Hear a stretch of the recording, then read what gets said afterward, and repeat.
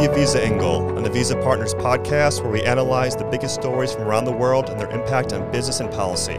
Avisa Partners is a global public affairs and government relations consulting firm.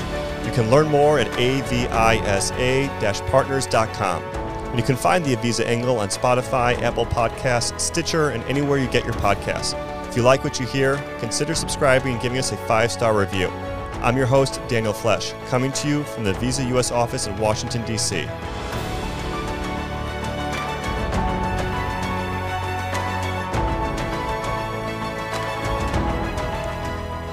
On this week's edition of the Avisa Angle, we explore the topic in our newest bi-weekly Avisa Insight, a renewed all-of-the-above energy policy approach. Rocked by global energy shortages and massive price hikes caused in part by Russia's invasion of Ukraine, global leaders have been forced to deprioritize climate goals and focus on powering their countries by any available means, most notably fossil fuels. In the U.S., President Biden came into office campaigning on pursuing green energy goals and cutting back on oil and natural gas production. With inflation at a multi-decade high and Americans continuing to face high prices at the pump, Biden is looking for ways to relieve energy prices while still pursuing clean energy solutions. By now, however, it's becoming clear that the myth that renewables can be the main energy source powering today's economies is fading. What does that mean for a green future and U.S. energy independence? Joining me to discuss this and more is my colleague, Omri Rahmil, author of our bi-weekly Avisa Insight. Omri, it's great to have you here. Hey, Daniel. Happy to be with you. So, Omri, let's talk about the Insight a bit. As most of our listeners know, over the past decade plus, America has seen incredible growth of domestic energy production. We've achieved energy independence. At least that was the story. So it's not so much anymore today. Let's talk about how we got here. Perhaps we need to start before the Biden administration with the Trump administration and kind of compare and contrast. So what happened with Trump? I think it's easy to see that there's been a major oscillation of U.S. energy policy between this administration and the previous. President Trump really came to office with one energy goal in mind, and that was energy independence. It was utilize every American resource available, frack it, drill it, pump it, and make sure that we are using it. I think the threat of climate change was far off the radar of the previous administration, not really a focus. I think it was probably an easy time to work at the EPA, if that makes any sense. And then we saw a radical change with the emergence of President Biden. He came to office with far different goals, and that was placing climate change on the top of the list of threats facing the country and the world, and a goal of taking significant action to transition our economy to that of green energy. Yeah, so I think one of the campaign stops Trump made in 2016 was to a coal mine and talked about big, beautiful coal. Contrast that to, on his first day in office, President Biden canceled the Keystone XL pipeline, which was going to bring crude oil from Canada down to American refineries on the Gulf of Mexico, providing jobs, providing more American energy independence, but canceled that on day one. So clearly, obviously, as you mentioned, a big oscillation, a big point of contrast. Yeah, just a completely different vision of the world and what type of energy strategy we need. But right now, we're in the midst of a global energy crisis. Americans are finding it much more expensive to fill up their cars, to heat their homes, and rising energy prices have been a driving cause of inflation. The inflation has been the leading cause of the Fed lowering interest rates that could potentially trigger a recession. So a lot of this comes back to energy. People having jobs next year can likely come down to energy. So it's an issue at the top of the administration's agenda, and they've taken a variety of actions to try to remedy the global energy shortage and rising prices, but they haven't had that much success yet. So what have they done? So they've taken a variety of approaches. One, they've tapped into our strategic petroleum reserve, which is a reserve fuel storage for national security crises that we tap into so our economy can keep moving.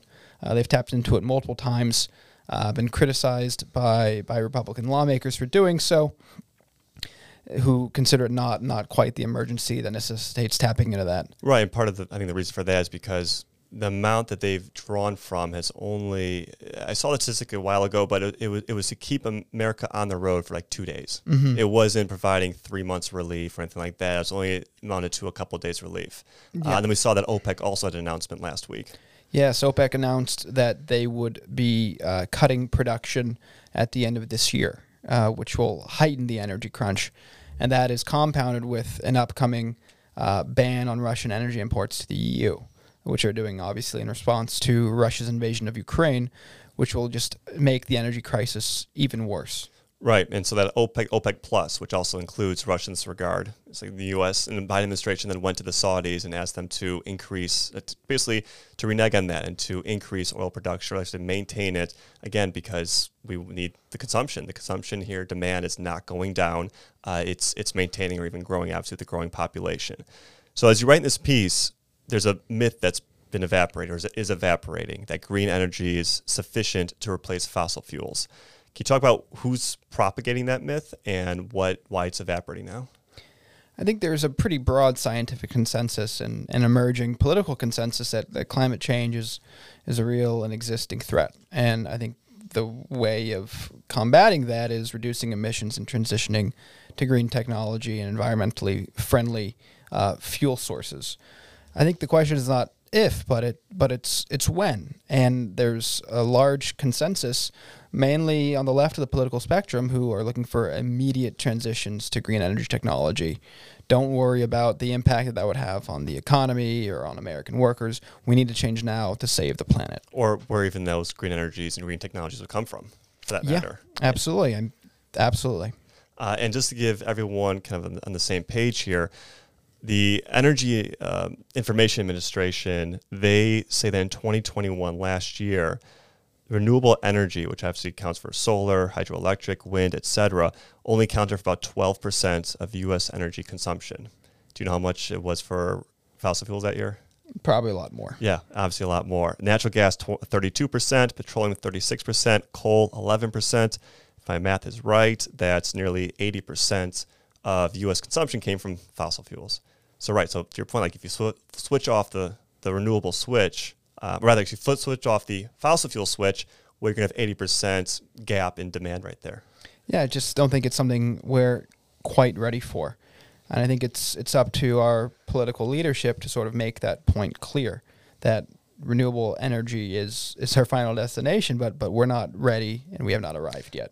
Yeah, as you mentioned about Russia starting to restrict exports of natural gas, of energy, essentially to Western Europe, you see in Germany, the new government under Olaf Scholz, right, is a different change than his predecessor, which focused a lot on green energy and wanted to cut down on the nuclear power plant emissions, or nuclear power plant production, And given the war and given in Ukraine and given what you mentioned about Russia minimizing exports to Germany, the Scholz government now is keeping open their nuclear power plants. Yeah, I mean, Greta Thunberg was a Time Person of the Year in 2019. That was before the pandemic, and that was before Russia's invasion of Ukraine. And that was while America was energy independent, too. While America was energy independent. And we're just in a completely different world now, where just the reality of geopolitics and the reality of evil regimes have sort of slapped us in the face. And I think we're trying to pivot. We're trying to adapt. One interesting point I wanted to mention that we heard from CNBC's Hadley Gamble, who was in the Avisa Partners offices here in Washington, D.C., for an event we held with Al Monitor, is that we should be investing in renewables heavily. But today, they're not ready to get us where we need to be. And so that leads to the need to develop energy storage technologies and other research-heavy products that can enable us to a new green generation. Yeah, and just to give some context to that quote, I remember when she was here, it was before an audience of prominent members in government, foreign and domestic, think tank officials, private sector, et cetera. And everyone here was in agreement, understanding that you're right. We want to invest in renewables heavily, as she mentioned, but it's not at a point right now where we can rely on it. So don't cut off the fossil fuel route when you need to maintain it, because you have, again, high demand. That's right. And I think you were traveling recently, right, to North Dakota? I was. And what did you see there? What did I see there? So North Dakota is a very interesting state. I saw a lot of farmland. Saw a fair number of Minuteman II silos. Interesting. Yeah, very interesting, just kind of off the side of the road there. But also saw a lot of oil and gas and mining facilities. So to give everyone a little bit of context, actually a question for you, Omri, then, is when you think of an oil rig, what pops to mind? There Will Be Blood. There Will Be Blood. It's a great film. Daniel There's a lot Day-Lewis. of oil everywhere. There's tough workers. Not an easy place to be. Yeah. Now, maybe in great movie, but also took place about 100 years ago, I think. So technology's advanced significantly since then. But when you think of that, you think of this kind of big ecological footprint. If you're thinking of offshore, you might think of Deepwater Horizon, the incident that occurred in the 2000s there. But you think, again, big ecological footprint. And that's why I was thinking as well, going to North Dakota, what I saw blew my mind. On what's about a half-acre square, you have an oil rig that is similar to what you have on There Will Be Blood, obviously modernized technology, steel, et cetera, not some wooden derrick. But this oil rig is drilling an oil bit that's about 6 to 12 inches in diameter, 2 miles down in the earth, and then 2 miles laterally, horizontally out away from the rig. And it's not doing just that for one well. It's doing that for up to 25 different wells, again, on this half-acre pad. It's significant. It is very significant. And the story of North Dakota is a story of what's called the Bakken Formation. It's this huge reservoir, huge underground, obviously, reservoir of oil that's trapped in shale gas. And this is where you get fracking from, hydraulic fracturing, right? You send the drill down 2 miles down, 2 miles out, and then through a bunch of different processes, you basically break the rock and you suck out the oil, and then that's basically mining it, drilling for it. But I mentioned this about the 25 different wells, because about 15 years ago, each rig could only drill about 9 wells. The technological advancements to increase that almost threefold are significant. And that meant also now that the footprint is even smaller, because in 2012, there was an all-time high of about 218 rigs operating at a given time. Again, this is kind of ramping up to the peak of U.S. energy production. Last year, the number is down to about 22. Now, that has to do with a kind of a combination of diminished demand, mainly because of permitting issues, that they haven't been able to produce as much oil. They're not operating at capacity right now up there because, by and large, this administration, getting back to your earlier point, has restricted permitting leases to drill. But the capacity is certainly there.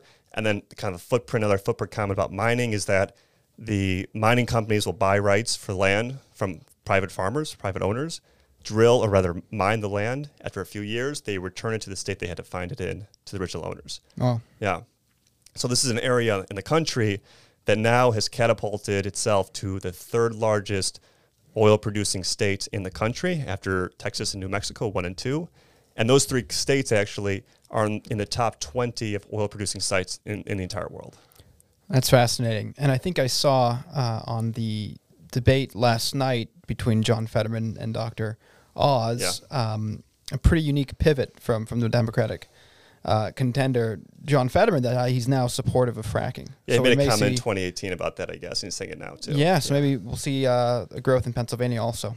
Yeah, well, if you go from big, beautiful coal and fracking in 2016, and now the U.S. has the capability, I mean, it's hard to see why both parties don't want to be behind that. Absolutely. But I want to shift now a little bit to the second part of the story that is from your insight. And it's not so obvious, but I think it's something we want to tease out a little bit. So we talk about the current state of energy, where the U.S. fits in as well, that the need to evaporate the myth that renewables can provide a clear alternative and a sufficient alternative, really, if you got rid of any one of the 3 fossil fuel, oil, natural gas, or mining for coal. Now, that's one story. The second story, though, you talk about has to do with supply chains, having to do with investing in the new technologies of the future, and also the relationship we have with foreign actors who might control some of that production and manufacturing capability. So walk us through this a little bit.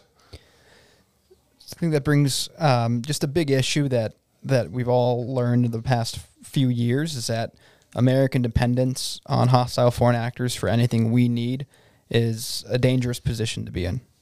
We saw it during the pandemic with the Chinese control over PPE and the shortages we've faced here. We see it now with Russia's use of natural gas as a weapon to force countries to oblige to its ridiculous political and other positions. And the same Russia you mentioned that is part of OPEC Plus. Precisely. That is curtailing production by 2 billion barrels. Using oil as a weapon. I think we all see the trajectory of future mobility is going to be electric. It's electric vehicles, both for personal and professional use, construction, flight, etc.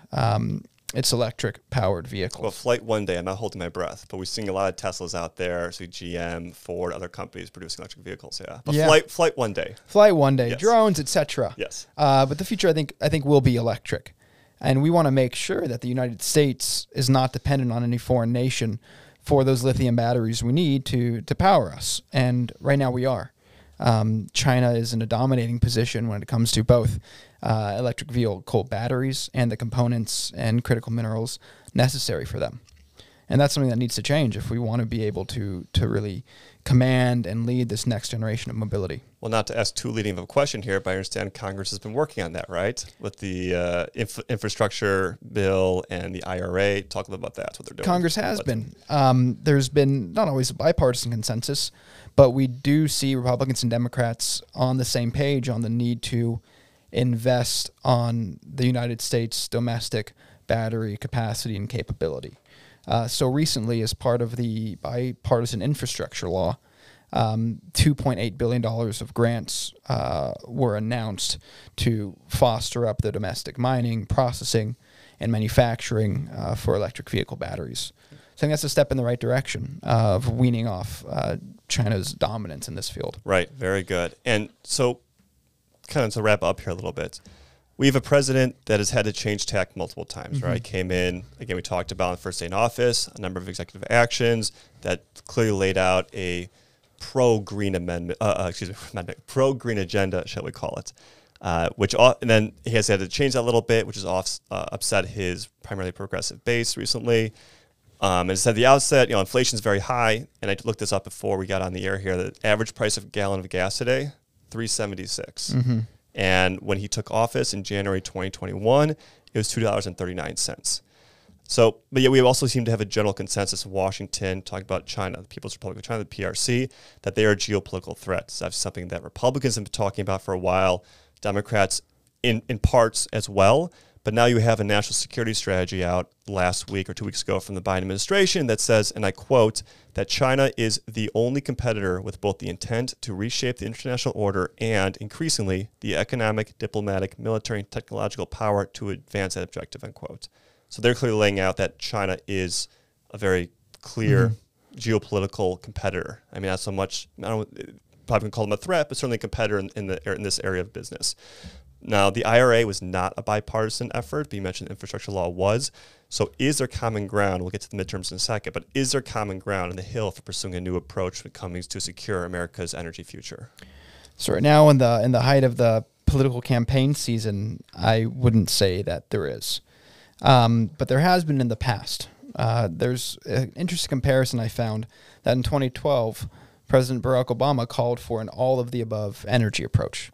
He called for the use of fossil fuels, of solar, of hydro, of wind power, and sort of emanating that we need to have a bigger picture view on our energy supply. We can't just immediately jump to green renewable energy.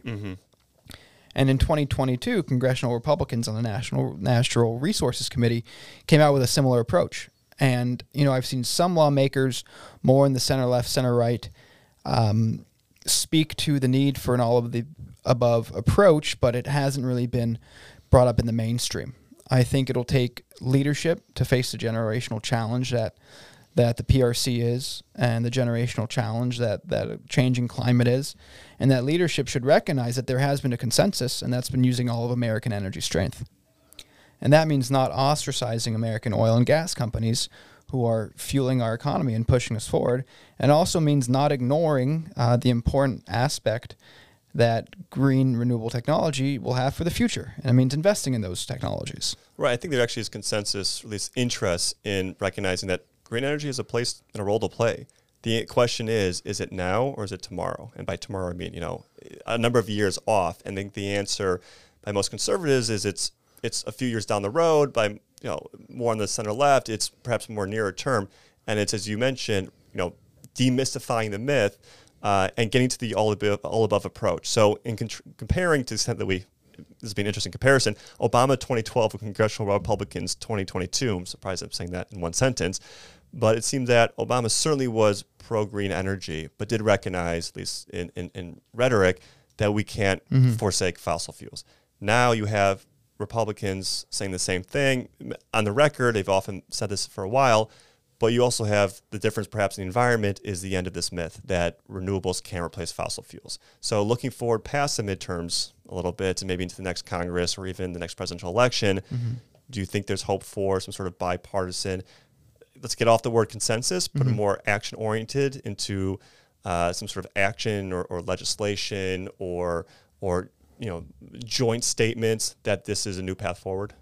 I think it'll take real leadership, especially during the primary process where politicians need to go to the extreme ends of their political party to win. And that's challenging in this environment. But hopefully leaders will step up, sort of realize we have a common challenge ahead, and that's energy independence, and take steps accordingly. Well, I think we'll end there on that positive note. Omri, appreciate you coming on the show today. Thank you, Daniel. It's been a pleasure. We'll include the topic of today's discussion in the podcast show notes. And as always, see you next time on the Avisa Angle.